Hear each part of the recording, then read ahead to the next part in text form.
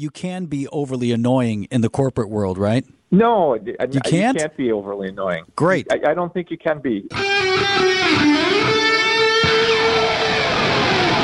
Live from the Annex Wealth Management Studios at the Avenue in downtown Milwaukee, this is Wisconsin's Morning News. Here's your host, Vince Vitrano.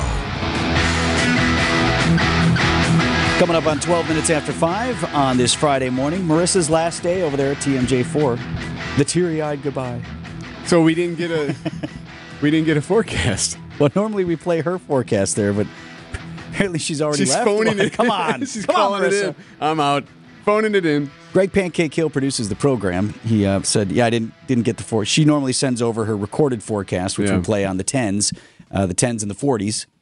What do you need me to do you need me to reach out over there, or what's happening? Yes, I was wondering, do I reach out or do I say like, hey, what gives? Or do I just say, hey? Yeah, be really like I normally would. Be really mean. Hey, no, it's your last day and all, but Subject line WTF. Just go off. Where's my forecast? Maybe it's your last day and all. We're trying to do a radio show over here for 4 hours. Be nice to have the forecast. Life does go on. Come on. No, I'm sure we will get that from her shortly this morning. Meanwhile, I do have her forecast that she did send over via the email, so we've got that lined up for you. Also, speaking of TMJ4, looks like Stoney the Fish is going to make an appearance. Yes. Yeah, so Delaney Bry was at my kid's baseball game the other day doing a story about word is out about the fish. And it's going to air on Monday night, 6 p.m. Monday, she said, during that cast. Eric's been sharing the story how his son's baseball team, what are they, U13? U13, yep. And they have a mascot who is a fish. So they carry it around in a little plastic aquarium. I had to drive it home the other day. That's not an aquarium, man. Oh, fine. Little plastic little container with some rocks Tupperware. in it. Come on, poor Stoney. Yeah, so far so good, and they got. Hopefully, it's still alive by Monday when the story airs. Boy, how about that? I mean, it's tenuous, even if you're taking great care of the fish. So I'm told, and I don't know if this is good for fish or not, because I talked to mom of boy who's caring for fish when I dropped him off the other day. And she goes, oh, well, we have a bigger aquarium in his room that he puts it in. So he's actually transporting it out of... He fishes it out each day before the game, puts it in the travel case? Yes.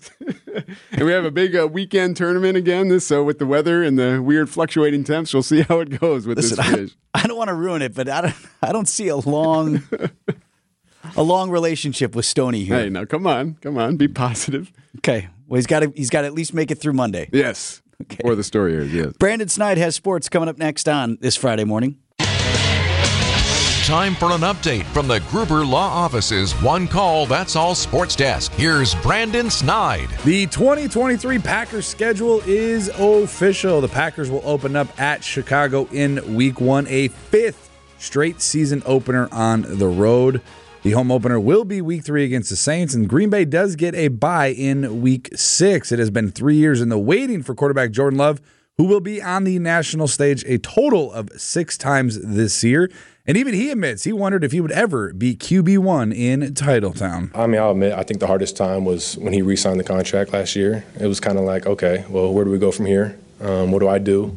And I think I, just sat back, kind of thought to myself, and just came back with the approach, like, let's just go ball out, try and become the best version of myself, and I can't really control what happens after that. For the complete Packers schedule, check out our story over on WTMJ.com. The Brewers are back in action tonight. The crew is 2-8 in their last 10 games, including dropping the last 2 out of 3 at home against the Dodgers. Brewers starter Wade Miley, despite the team's sluggish streak here, he has seen enough to know this team isn't ready to lead a panic mode in the clubhouse. You go through ups and downs, like you said. It's just sticking with it, trying not to get too down. Understanding we play 162 for a reason, so we're going to get hot again, and it's going to be fun again, so we just need to relax. I always tell people we're going to win 50 and lose 50. It's the other 62 that kick in. The Brewers begin a 3-game series tonight against the Kansas City Royals. Corbin Burns is expected to get the start. Our coverage begins right here on WTMJ at 6:35. And finally, playoff hockey is back in Milwaukee tonight following the thrilling 5-game series win over the Manitoba Moose in the Central Division semifinals. The Admirals 2-on-1. Sanford, right circle. Backhand. Score! Spencer Stastny scores. with 26.8 to go. Spencer Stasny in his hometown. The puck drops tonight at 7 p.m. over at the UWM Panther Arena as the Milwaukee Admirals will play host to the Texas Stars in round 2 of the Calder Cup playoffs. The Admirals will also host game 2 on Saturday and head down south to Texas as they host the final 3 games, of course, if those are necessary, in the best of 5 series. Man, would love to go up 2-0 because then you got 3 straight That's a tough, on visiting that's ice, an right? interesting breakdown for a 5-game series. 2 Right. at home, 3 on the road. That's tough. So you get the advantage of starting. You almost need to win the first 2. Kind of, right? Because 3 on the road, being down a game already would be hard. Playoff hockey tonight at UWM Panther Arena. 17 minutes after 5 on WTMJ. Coming up next, we were right about something, Eric. Really? We observed something. We had various predictions about it, and it turns out we were right. I have expert analysis to back that up. Next.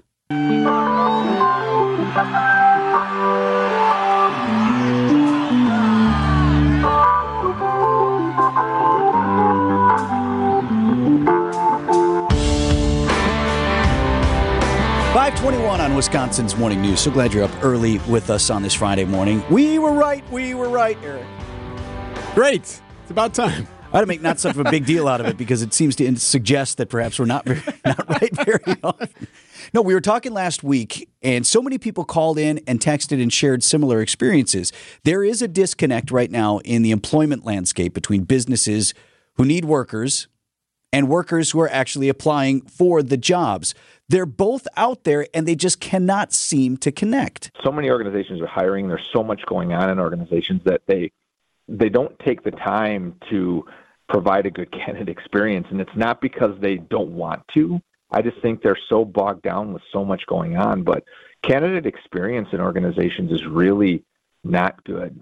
That's Mike Grubich. He's president and managing partner at LAK Group. It's a business consulting firm, and you've heard me working with Mike. In fact, you just heard their spot running early this morning. LAK Group is one of our partners here at WTMJ. So I wanted to get a take from Mike on what they're seeing out there, because they're out there in the employment landscape. They talk with a lot of businesses. They consult with the challenges that they have. And he said this thing is real. Confirmed that hiring, even though they need people, is a challenge for businesses large and small right now. And you know what we were talking about on the show is you go to a restaurant or whatever and they've got the sign out, help wanted, help wanted, help wanted. And then you never hear anything. And people apply for the jobs, they don't hear back. Yeah. It's like, well, you wanted the help, and we're not talking about people who weren't qualified for the job. We're talking about people who could take the job. They'd be happy to have, but where's that separation? So if you're like my kids, they're out there looking for a summer job right now, or even someone in the white-collar professional world, and you're not hearing back from places. Just because you filled something out online and filled an application, don't assume that it's going to get queued into someone's priority in their inbox. Call, stop in, let them know that you filled out an application. A lot of places on the service side will talk to you right there. So don't wait. Be proactive and take the initiative in that. Don't wait for someone to get back to you. Now, how about in the corporate world? Does the same thing sort of apply, or you can be overly annoying in the corporate world, right? No, you can't? You can't be overly annoying. Great. I don't think you can be. It's you want to be appropriate with how you respond. Don't send a note every day, but it's fine to reach out. Be proactive on it, whether it be corporate service, any kind of job. I think it's important to do that. Just do it appropriately. So right, I think that's a point well taken. You can't every day email the hiring manager being, have you looked at my thing? Have you looked at my thing? Have you looked at But he did say, don't just let it sit there. If you want to work somewhere and you've put your application in, don't just let it sit there. Follow up. Voicemail box is full. Yes. And how about if you're on the side of your business, you're hiring, or an HR manager? Grubich from LAK Group says you want to pay attention to this process. It matters, even for people whom you don't ultimately hire. Candidate experience, companies need to be careful because it has a huge impact on your employment brand, and it'll get around quick, and people will avoid coming to your organization if the word on the street is that you're not attentive to needs, or you're disconnected, or don't communicate effectively. It has a negative impact on your brand. That's very true. People talk, right? Oh, absolutely. Oh, hey, I'm going to put an application. They never call you back. Don't bother. It's a small world. Yeah. So as more people are out there looking, people talk to each other about their experience. And what he's saying is, if people who've applied for a job at your business don't have a good experience through that process, that can have a negative impact on everything you're trying to do. Yep. Actually, so important. I will mention a piece of business right now as well. LAK Group just announced it's entering into a formal partnership with Spano Pratt. That's an executive search firm. They work primarily with nonprofits in hiring top-level talent, and that kind of stuff is super important as well, as we just talked about. We both focus on high-level services. We are both focused on helping companies prepare for the future and really leverage that human advantage that they have. So it just feels like the right partnership. So Spano Pratt now partnering with our partners, LAK Group. Telling you, Eric, friend of the program status for LAK Group. There we go. Business is expanding. Things are growing. Life is good. Yeah. Good things happen to people associated with this program. Bullseye.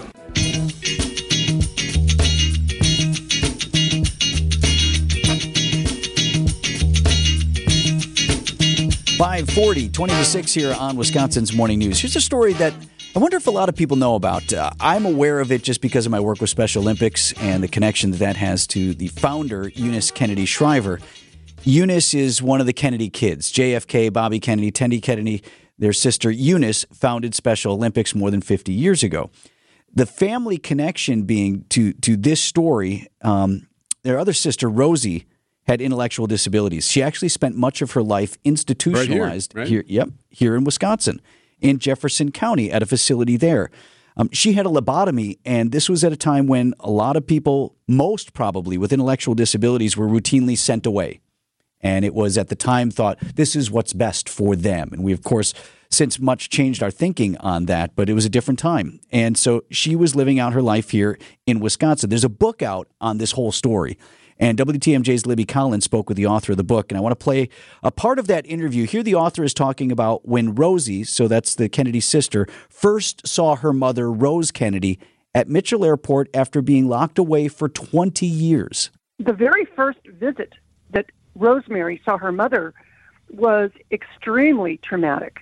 My aunt and two other nuns took her to the airport to see Mrs. Kennedy come. And Mrs. Kennedy saw her daughter far away, and Rosemary started running toward her. And Mrs. Kennedy thought that she was going to get a, wonderful hug. So she threw her arms open, and Rosemary ran and started pounding on her chest, just screaming as if to say, where have you been these past 20 years? The author here, Elizabeth Kaler, talks about, you heard her mention her aunt, Sister Paulus, who cared for what she calls the missing Kennedy for over 40 years. That conversation with Libby Collins is coming up Sunday at 11 a.m. on WTMJ Conversations. Time for an update from the Gruber Law Office's One Call, That's All Sports Desk. Here's Brandon Snide. The 2023 Green Bay Packers schedule is official. A few noteworthy marks for this season. Week 1 at Chicago against Justin Fields and the Bears. A 5th straight season opener on the road for the Packers. The home opener will be Week 3 against the New Orleans Saints. The Packers will play a total of 6 nationally televised games, 2 Monday Nighters, 2 Sunday Nighters, a Thursday night game, as well as a Thanksgiving morning contest in Detroit. All eyes will be on Jordan Love, who will finally get his chance to be QB1 heading into the new season. And if you ask his backfield partner in Aaron Jones, he and the team, they're ready to get rolling here. You want to come in and play right away, and that wasn't Jordan's case. He didn't have that opportunity, and he did it the right way. He waited his time, and you never heard one peeper complain out of him. So he has everybody's respect, and he works as well, just like everybody else. So we all love Jordan here, and like I said, he has everybody's full respect, and we're going to go lay it out on the line for him. The Packers offseason will roll on as they get ready to begin their organized team activities on May 22nd. The Milwaukee Admirals are looking to keep their mojo rocking tonight at the UWM Panther Arena as they get set to play host to the Texas Stars in Game 1 of the Central Division Finals. The puck drops at 7 p.m. And Game 2 will also be in Milwaukee on Saturday night. Games 3 through 5, if necessary, will be played in Texas. The most wanted job in the NBA is starting to heat up as ESPN's Adrian Wojnarowski is reporting that Portland assistant Scott Brooks has permission to interview for the Bucks head coaching vacancy, as does Toronto assistant coach Adrian Griffin. Over to baseball, where the Milwaukee Brewers will look for some good luck this week, and it could be seeking a team mascot. The GM Matt Arnold discussed with us on Brewers 360. A couple years ago, we actually had a team fish we named Huicho, which is Luis Urias, which is named after Urias. and got in a little bit of an accident there, and actually during a celebration got kicked over, and ultimately was saved by the team. It was quite an epic team effort. Mascot or not, the Brewers will begin a 3-game series tonight against the Kansas City Royals. Corbin Burns is expected to get the start for the Brew Crew. Our coverage begins right here on WTMJ. Of course, your home of the Brewers, beginning at 6:35. Whatever it takes. If you need some sort of animal in the dugout Kick the bucket. Get something going, Do something. like, let's go. 5:46. We'll see what Greg Hill is cooking up in the Pancake Breakfast special next on Wisconsin's Morning News.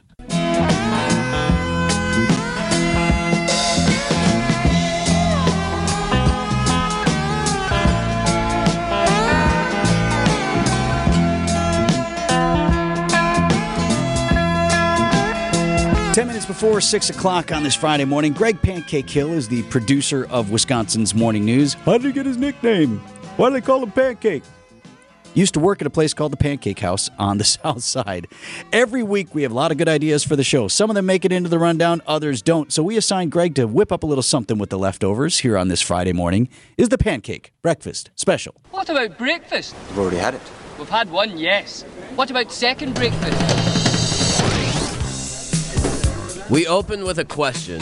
Think of your favorite television sitcom of all time, or all of them. What is the most unrealistic part of each television show? No, it's not the laugh track. The witty dialogue? Also, that's good, but not what I'm getting Witty, at. sharp banter? Yeah, sure.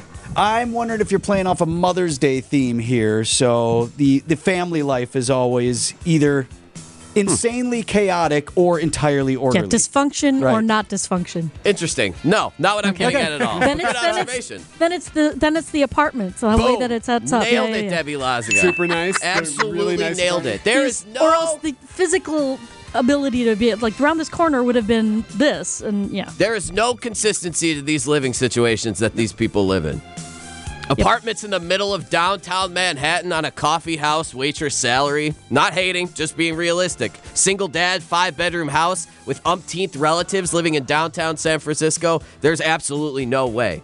So the good folks at todayshomeowner.com figured out what sort of income one would have to have in 2023 in order to live comfortably in a sitcom housing. So we will start with the most obvious one. Yeah, we're going to New York. And we go to these friends. Okay, that's fine.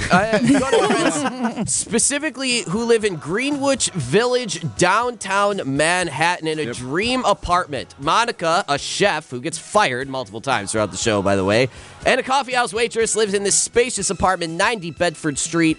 2 bedrooms, large open concept kitchen, a living room area, and a balcony.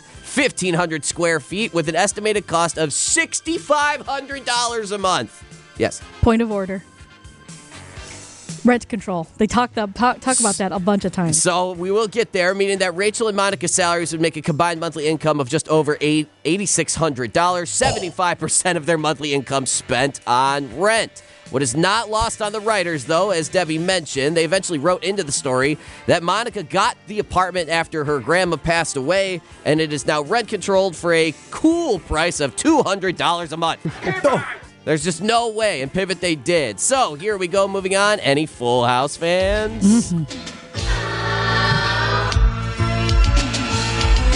God, so 80s. Whatever. Alrighty. Yeah, a widowed father with his 3 daughters living in a lower Pacific Heights, San Francisco, central San Francisco, by the way, like right on the bay. In what appeared to be a 4-bedroom, 37-square-foot house, not mentioning supporting 3 daughters, 3 men had to pay for, and by the way, their career, 1 a news anchor, 2 radio station disc jockeys. They would together bring home just under $60,000 a month, which would be 177% of their rent expenses on the house, estimated at $28,000 a month, thus putting this cute, unconventional family of proxy of 6 in default in a matter of days. And finally, we head to the best place of all time, Point Place, Wisconsin. Yeah. Oh, yeah, this was the one where they were in Port Washington, right? I think so. There's been Allegedly? so many articles. They said that they were in like Kenosha and Racine because it's established they're about an hour away from Milwaukee, but then they're also like an hour away from the Wisconsin Dells. So I don't know what portal they transferred to go there. And this is it the that one. 70s day or is Yes. it the other? Oh, okay, the 70s show. This is that I know what 70s one you're I thought talking you were about. thinking about that obscure sitcom where they had the roller coaster that was laid that's on the along lakeshore. the lakefront. Yeah. That Which was one is this? that was Suzanne Summers and Didn't last. Patrick. What's his name from Dallas? The late act, he's gone, Yeah. right? He passed away. I can't think of his name. People are Suzanne. Screaming. Anyway. We just derailed Greg. No, Sorry. it's okay. Yeah, It's all right. Please proceed. We head to the better place. Sorry, I just don't know that show. I have a bias of that 70s show. We head to Point Place, Wisconsin, the basement of Red and Kitty Foreman, 3-bedroom, 3,100 square foot house costing an estimated $1,700 a month. Now we're talking on the salaries of an auto mechanic worker and a nurse. Only 18% of their monthly income spent on rent, a plenty realistic situation and a great endorsement of family life and happy, comfortable living in a suburb in Wisconsin. Like I said, just an hour outside of downtown Milwaukee. So what did we learn? When you watch television, pay close attention to where these people are living. And don't think that these are the only examples either. Excuse me, 2.5 Men, Malibu beachside apartment on the salary of a jingle writer.